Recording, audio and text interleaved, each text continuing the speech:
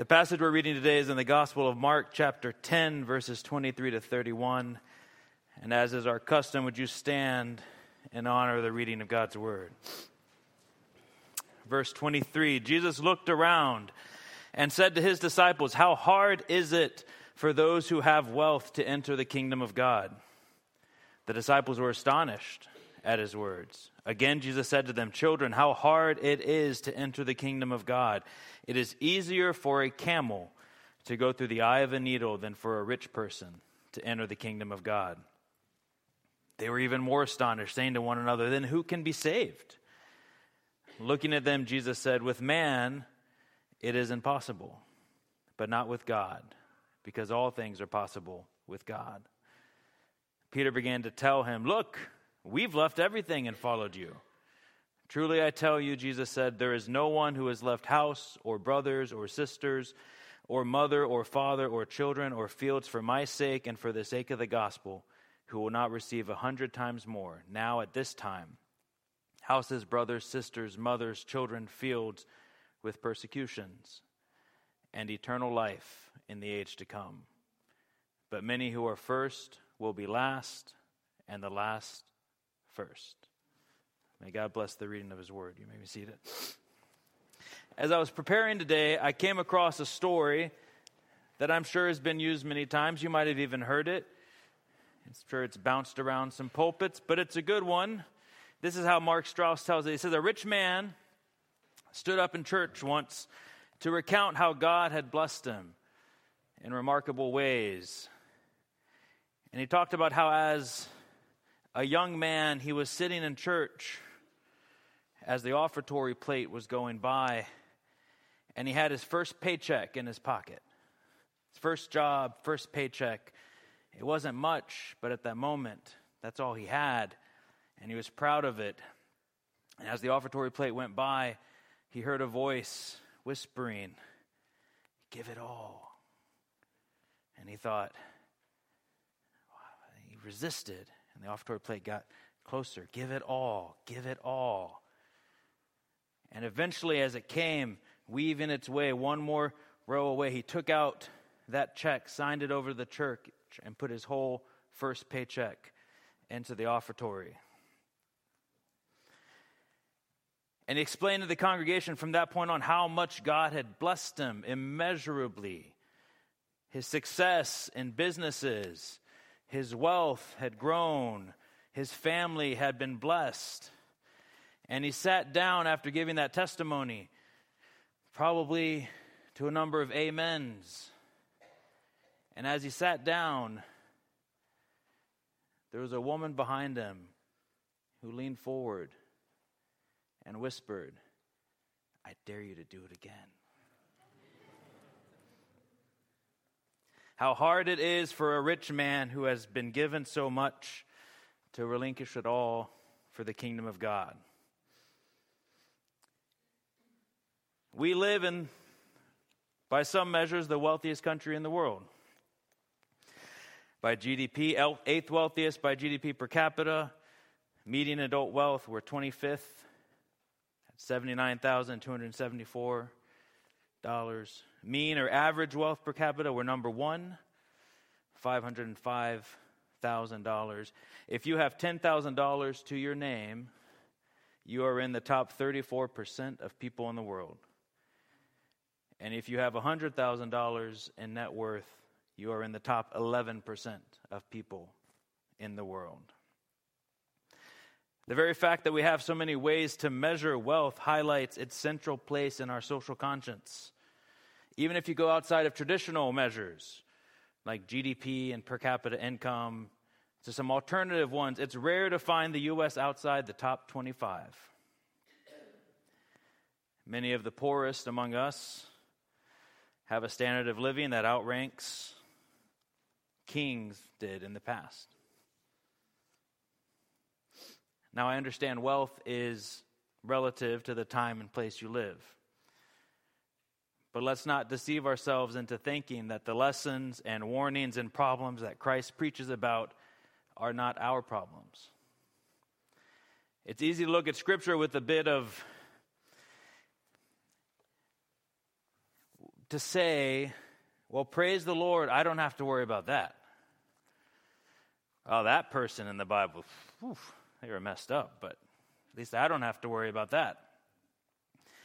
I might have 99 of my own problems to deal with, but too much money, that is not one of them. I can skip that lecture. In our passage, the disciples are astonished. You have to understand, in the Old Testament, many of the Old Testament Jews saw riches as a blessing from God. It was God's favor bestowed on someone. And as a blessing, it was overflowing.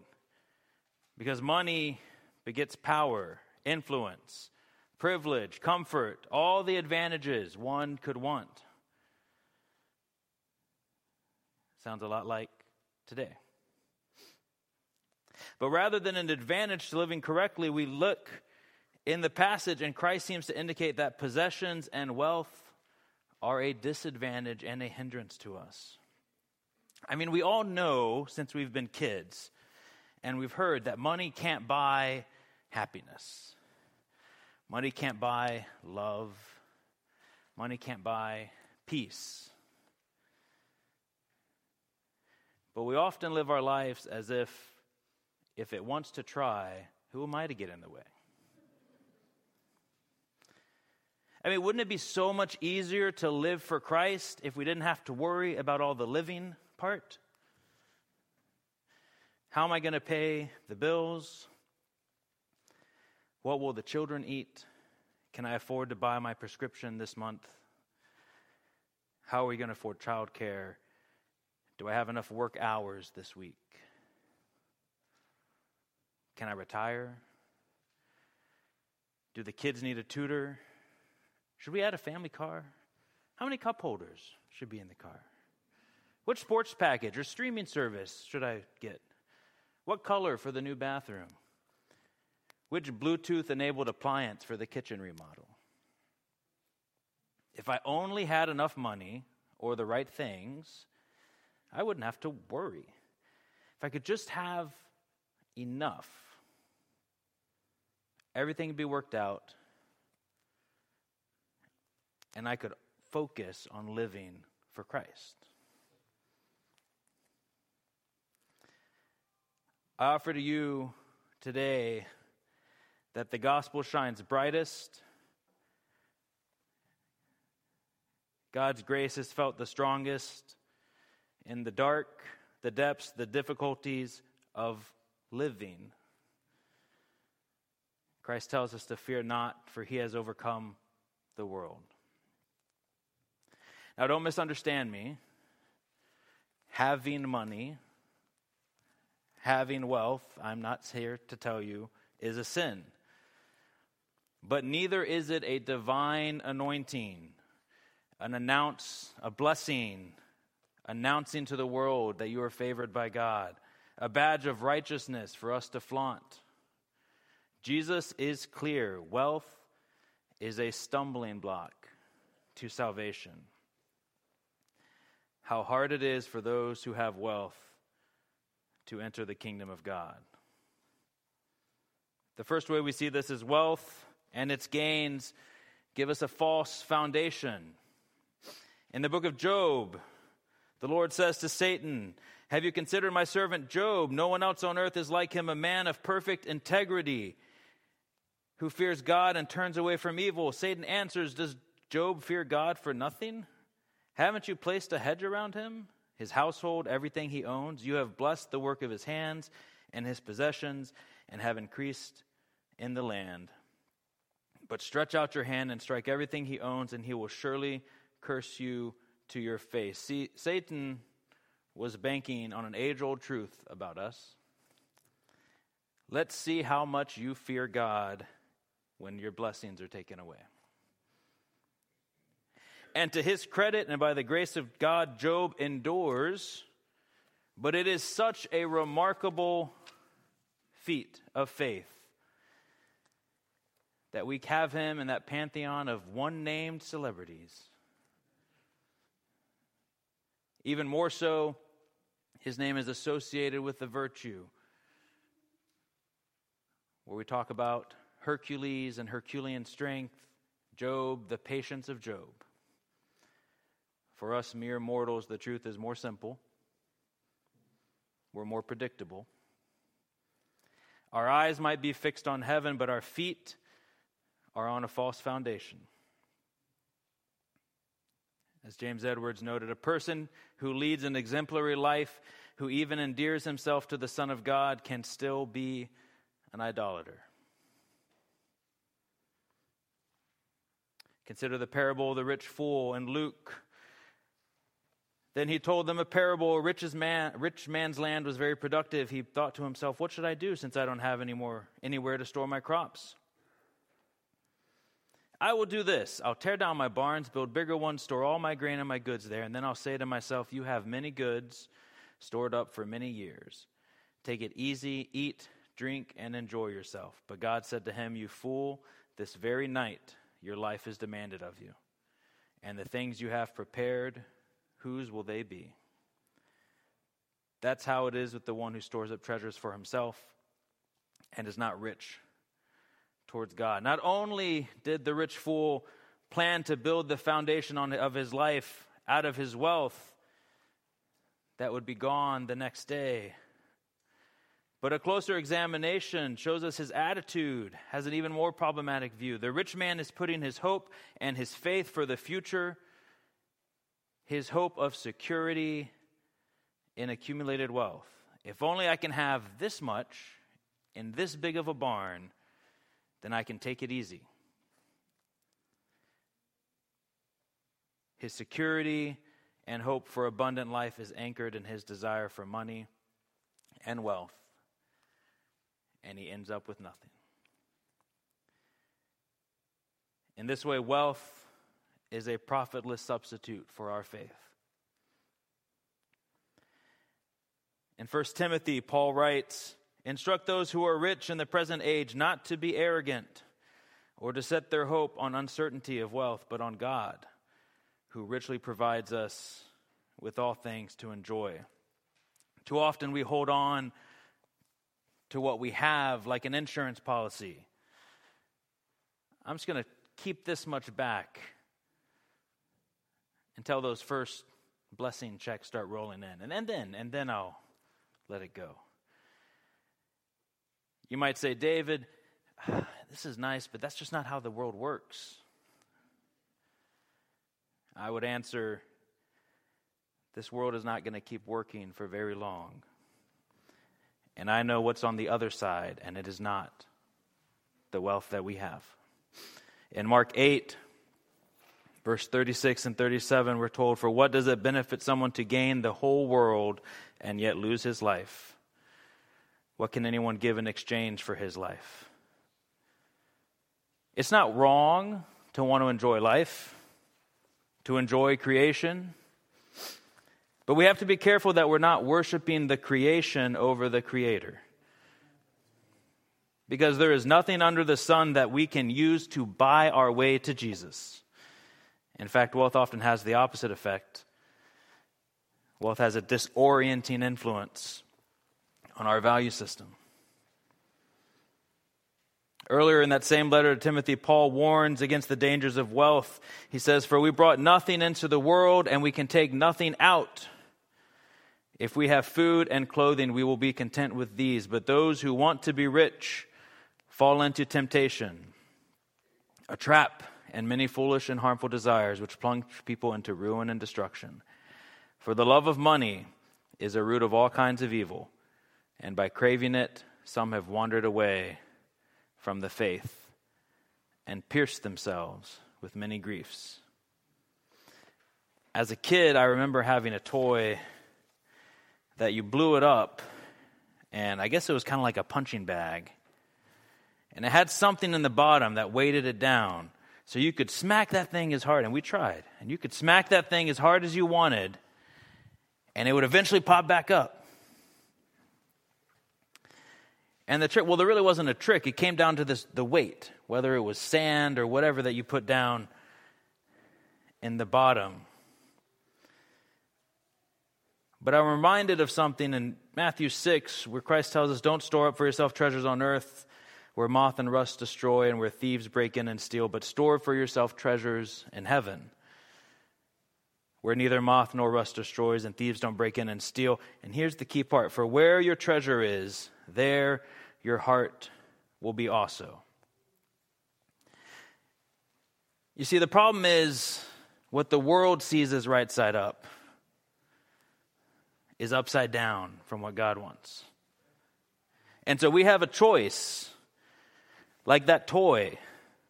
Where are you putting the weight? Are you putting it in the things of the world, or are you putting it in God's values? We tend to hold on to things we love. So even though we might say, the love of money, well, good. I've got a lot. I don't love it, though, so it's all good, right? But the things we love, we turn to hold on to. The truth is, when we accumulate wealth, we lock ourselves into this constant struggle. The more weight we put in the things of the earth, the more we fill up that end of the bag, the harder it is to keep our value system oriented towards God. The immutable laws of nature take over, not just gravity, but our human nature. We get pulled by strings of selfishness, pride, greed, coveting, all things anchored on that side. And no matter how we pull and try to follow God, it's pulling us back the other way. Christ himself gives us a stark warning in Luke 6, beginning with verse 24. Woe to you who are rich, for you have already received your comfort. To you who are now full, for you will be hungry. Woe to you who are now laughing, for you will mourn and weep. Woe to you when all people speak well of you, for this is the way their ancestors used to treat the false prophets. How easily we get attached to material riches and lose sight of things with eternal importance. Despite all the comforts that our wealth gives us, we cannot take it with us. And when we stand before God, stripped of everything, our helpless condition is evident. And those who have clung to wealth, instead of clinging to Jesus, will be left with nothing. This is a really hard truth. Or at least it should be. And there have been plenty of attempts and scholarly analysis to maybe soften the blow and chip away at it. Maybe just the eye of the needle was actually a gate that Jesus was talking about, and it's meant for just people. And so if you've got your camel and the stuff on it, then that means you got to take it off, and the camel's got to go through on his knees. And Jesus has just given us a word picture to show us that the way is narrow. We need to prostrate ourselves with humility before God to enter his kingdom. The rich man would need to leave his cargo behind, or at least put it aside in the right order and go through and then have to bring it with him slowly later. Or maybe camel is a mistranslation. There's a Greek word that means rope that is really similar, and you still can't fit a rope through a needle, but it just means you have to break it down and unwind it, and it's an analogy for how we have to strip away all the extra things of ourselves and down to our bare essential, and then go through, and the whole rope will eventually fit, but you've got to just unspool it.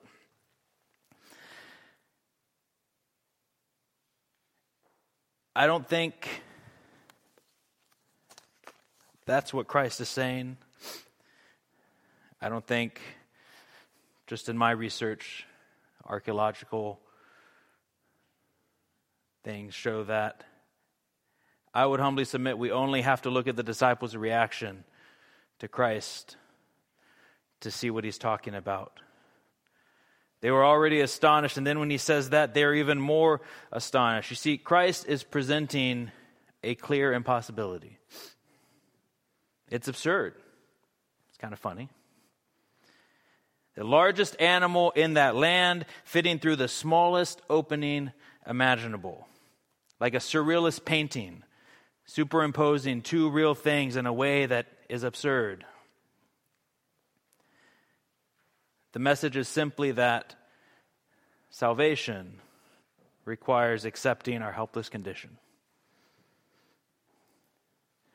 In Revelation chapter 3, this warning is given to the church in Laodicea. I know your works, that you are neither cold nor hot. I wish that you were cold or hot. But because you are lukewarm and neither hot nor cold, I am going to vomit you from my mouth. For you say, I am rich. I have become wealthy and need nothing, and you don't realize that you are wretched, pitiful, poor, blind, and naked. I advise you to buy from me gold refined in fire, so that you may be rich, white clothes so that you may be dressed, and your shameful nakedness not be exposed, an ointment to spread on your eyes so that you may see. This isn't just that the church needed to go get the right stuff.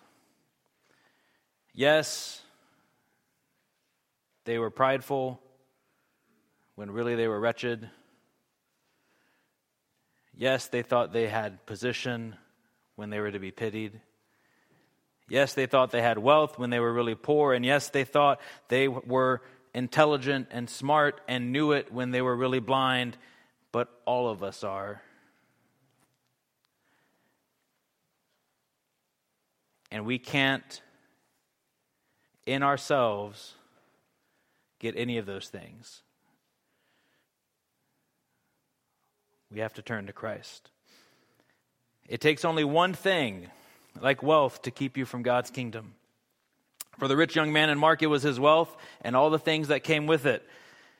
He asked, what must I do to inherit eternal life, implying some level of achievement. He's focused on what he needs to gain instead of what he needs to lose. Selling all his possessions for him would be basically dying to his old life. Position gone. Power gone. Jesus doesn't tell his disciples to sell all their possessions. He calls them to follow him and to leave behind whatever is holding you back. It goes on, they were even more astonished, saying to one another, well, who can be saved? Looking at them, Jesus said,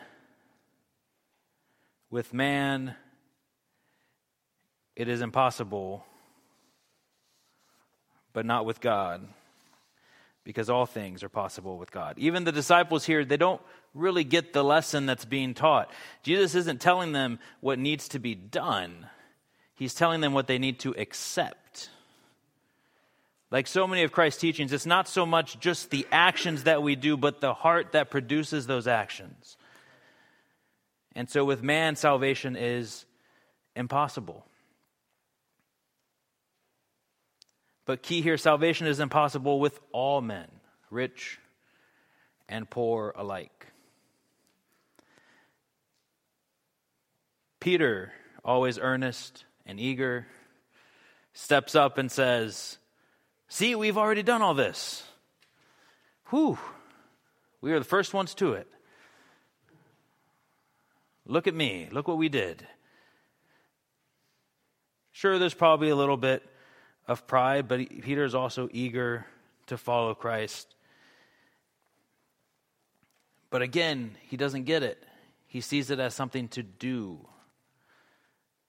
Acceptance of our helplessness certainly comes easier to those who have little. The last shall be first. But it's still required of all of us. Now, some of you here, perhaps those of a particular engineering persuasion, when you first read the part about the camel and the eye of the needle, it's almost a challenge, right? A problem to be solved. So it can't be done, huh? All right, hold my coffee for a second. Let me look at it. Can we cut some hair off? Right, it's like an extreme edition of fitting that oversized sofa through the sliding doors when you're helping a friend move. It got in here, it's got to get out, right?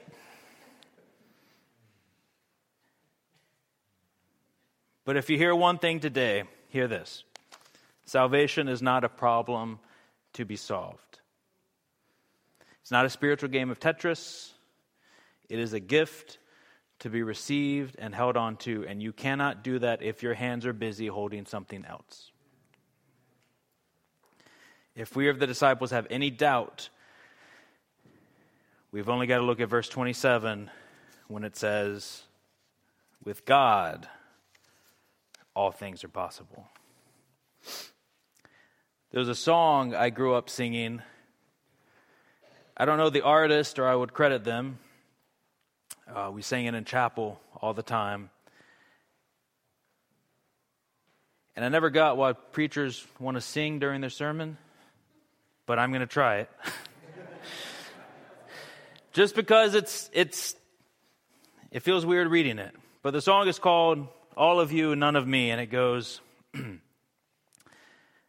all of you, none of me, is the heart cry of my soul. It's what I long for. Crush my will and set me free, so I can live above the world and let my heart soar. Take your flame and purify. You must live and I must die. Fill me now, so all may see all of you and none of me.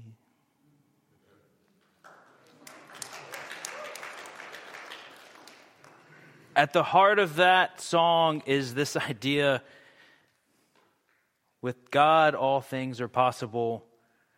The last line, fill me now, so all may see none of me. All of you, but none of me. Talk about flipping the world's values upside down. Don't fill me up so others can see everything I have. Fill me up so everyone can see God. We have to replace what we've been looking to as a Savior with Christ. You've probably heard it said before, there's no atheists in everyday life. Sure, a person can proclaim to be atheist or debate philosophy and theology and claim it as an intellectual endeavor. But in the day-to-day existence and execution of our lives, we all worship something. David Foster Wallace was an essayist, a pop culture philosopher in the 90s, certainly no fan of church or religion. But he captured the essence of the human condition well when he put it this way. And I'll read it in its entirety just because I don't think I could paraphrase. He says, everybody worships. The only choice we get is what we worship. And the compelling reason for maybe choosing some sort of God or set of ethical principles is that pretty much anything else you worship will eat you alive. If you worship money and things, and they are where you tap real meaning in life, you will never have enough, and you will never feel that you have enough. If you worship your body and beauty and sexual allure, you will always feel ugly. When time and age start showing, you will die 1,000,000 deaths before people finally grieve you. If you worship power, you will end up feeling weak and afraid and need even more power over others to numb your own fear. If you worship your intellect, being seen as smart, you will end up feeling stupid, a fraud, always on the verge of being found out. This is the kind of worship you gradually slip into day after day, getting more and more selective about what you see and how you measure value without ever being fully aware of what you're doing. And the so-called real world will not discourage you from operating this way, because the so-called real world of men and money and power hums merrily along in a pool of fear and anger and frustration and craving and worship of self. Our own present culture has harnessed these forces in ways that have yielded extraordinary wealth, comfort, and personal freedom. The freedom for all of us to be lords of our tiny, skull-sized kingdoms alone at the center of creation. He goes on to try to make sense of this, and unfortunately and predictably falls pretty far from the true solution. But he got the problem right. We don't need modern philosophers and self-help books to help us sort out the answer. We have here in the Word of God, page after page, story after story, and verse after verse that points us to Christ. And the simple, radical message found when he says in John 14:6, I am the way, the truth, and the life, and no one comes to the Father except through me. You see, salvation is a gift. It's not earned. You can't hedge your bet. You cannot buy better odds or more raffle tickets or pay more money for early boarding or an extra bag, or pre-order the deluxe special edition.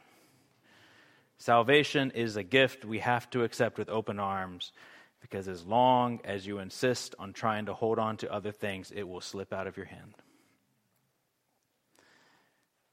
When Christ says these words in John chapter 14, he's answering Thomas's question. Thomas asks, Lord, we don't know where you're going. How can we know the way? Though Jesus has been teaching them the whole time, showing them in his very presence and person. And so in application today, what is the way that Christ is calling us to follow in? What does the life that follows Christ look like? First, Christ calls us to live a life defined by purposeful sacrifice.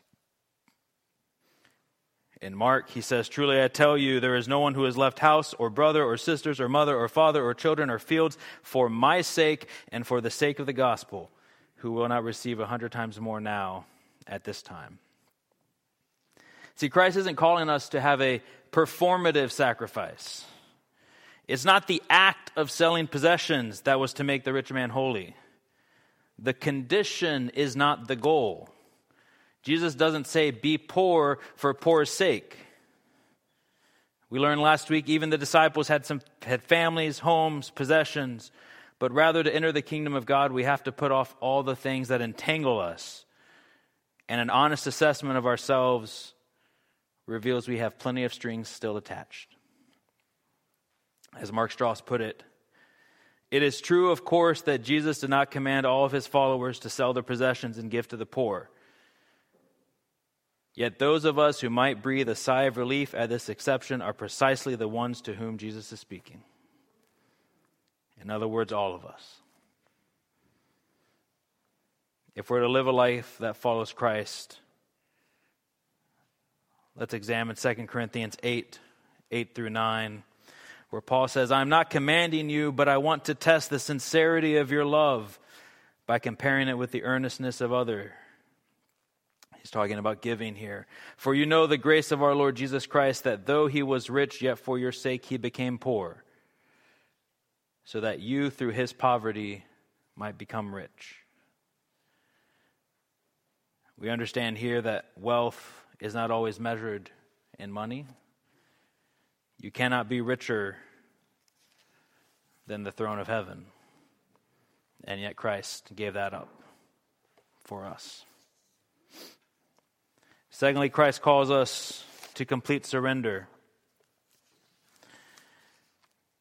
The list in Mark is more than just individual things that you find, because otherwise you might find yourself thinking, there's some days I'd be happy to take a break from my brother or the fields I'm working in. But no, when he's speaking of this, he's saying, when you leave your house, you are leaving comfort, shelter, rest, safety, provision for your family. When you leave your family, those are bonds that go deeper than any others.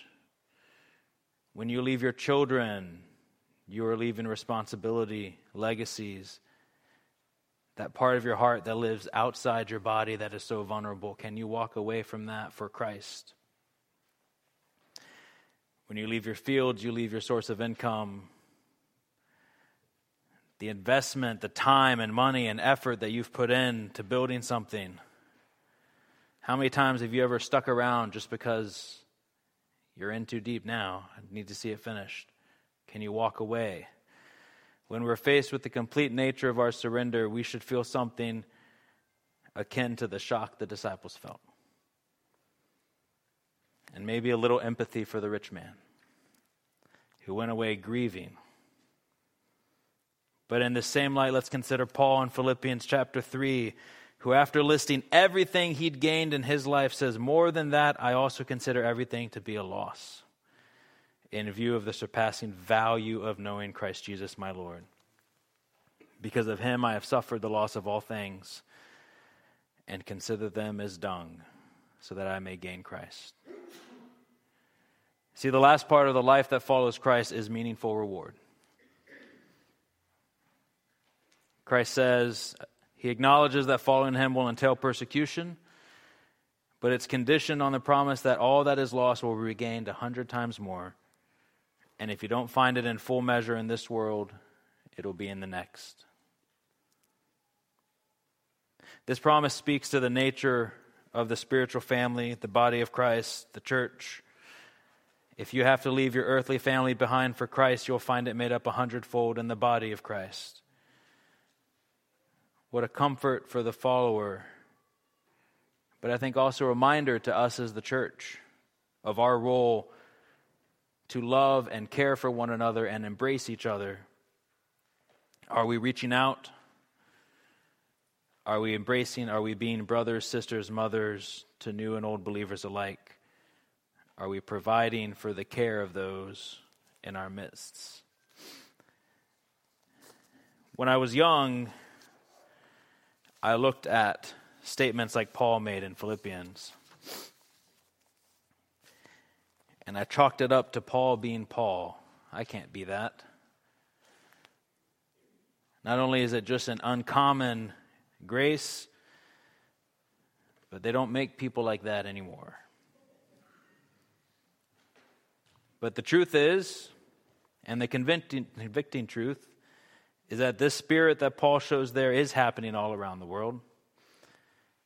It's found in the courage and boldness of believers, like many Muslims who come to know Christ and face losing everything. They face death, public shame, often beaten, exiled, sent away from their families. They can lose their children who are considered in the community to be orphans. You have no parents. This grace is found in those who go on the mission field. Some of them make the ultimate sacrifice. Karen Watson was an IMB missionary killed in Iraq in 2004 in a drive-by shooting. She had joined the International Mission Board 1 year before. She left her family, the life she built for herself over 37 years, and exchanged it for work in refugee camps, living out of a suitcase with no permanent home. The day she died, she was looking for more places to continue providing humanitarian relief. More opportunities to love the spiritual and physically lost. Just a few weeks before, she wrote this in her journal: "Lord, I want to work my heart into such a state that it has no will of its own. God, what way is my path to go? Show me, and I will follow."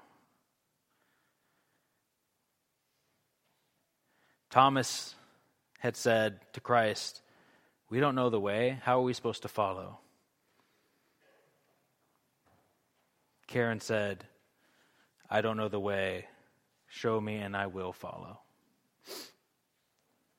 So what about you? What about us? Can we say those words today? Can we say, "Show me and I'll follow"? Are you tired of chasing after things that are eating away at you? Are you willing to lay it all down at Jesus' feet? Stop clinging to the world and start clinging to him. Maybe you're already a believer and maybe you're tired. You're trying to follow, but find yourself popping back up every time to the way the world is. What is the Spirit telling you to leave behind?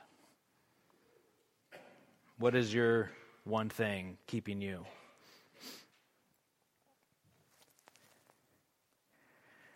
In a moment, I'll pray to close us. But I invite you, if you're searching, I'll be down here. Please come down, talk to me. Whether you want to know more about Christ, who this is, who can promise these things, whether you're just struggling with your walk and want to talk through, or maybe you want to join this church and enjoy that fellowship of the body of Christ.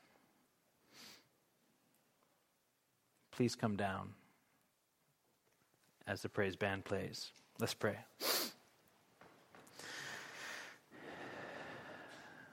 Lord, it is difficult to acknowledge our helplessness. We spend our lives trying to prevent being helpless. And yet you call us to lay everything down at your feet. And for many of us, you make that a literal call. And Lord, I pray as we go from this place today, in the words of the song, God, that we make it all of you and none of us, that we cry out from our heart, that we long for that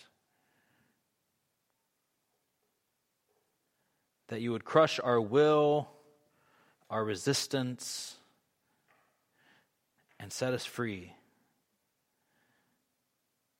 God, untether us and let us live above the world so we don't keep having to struggle and pop back up. Lord, I pray that you would take your flame and purify us. We know that you must live and we must die.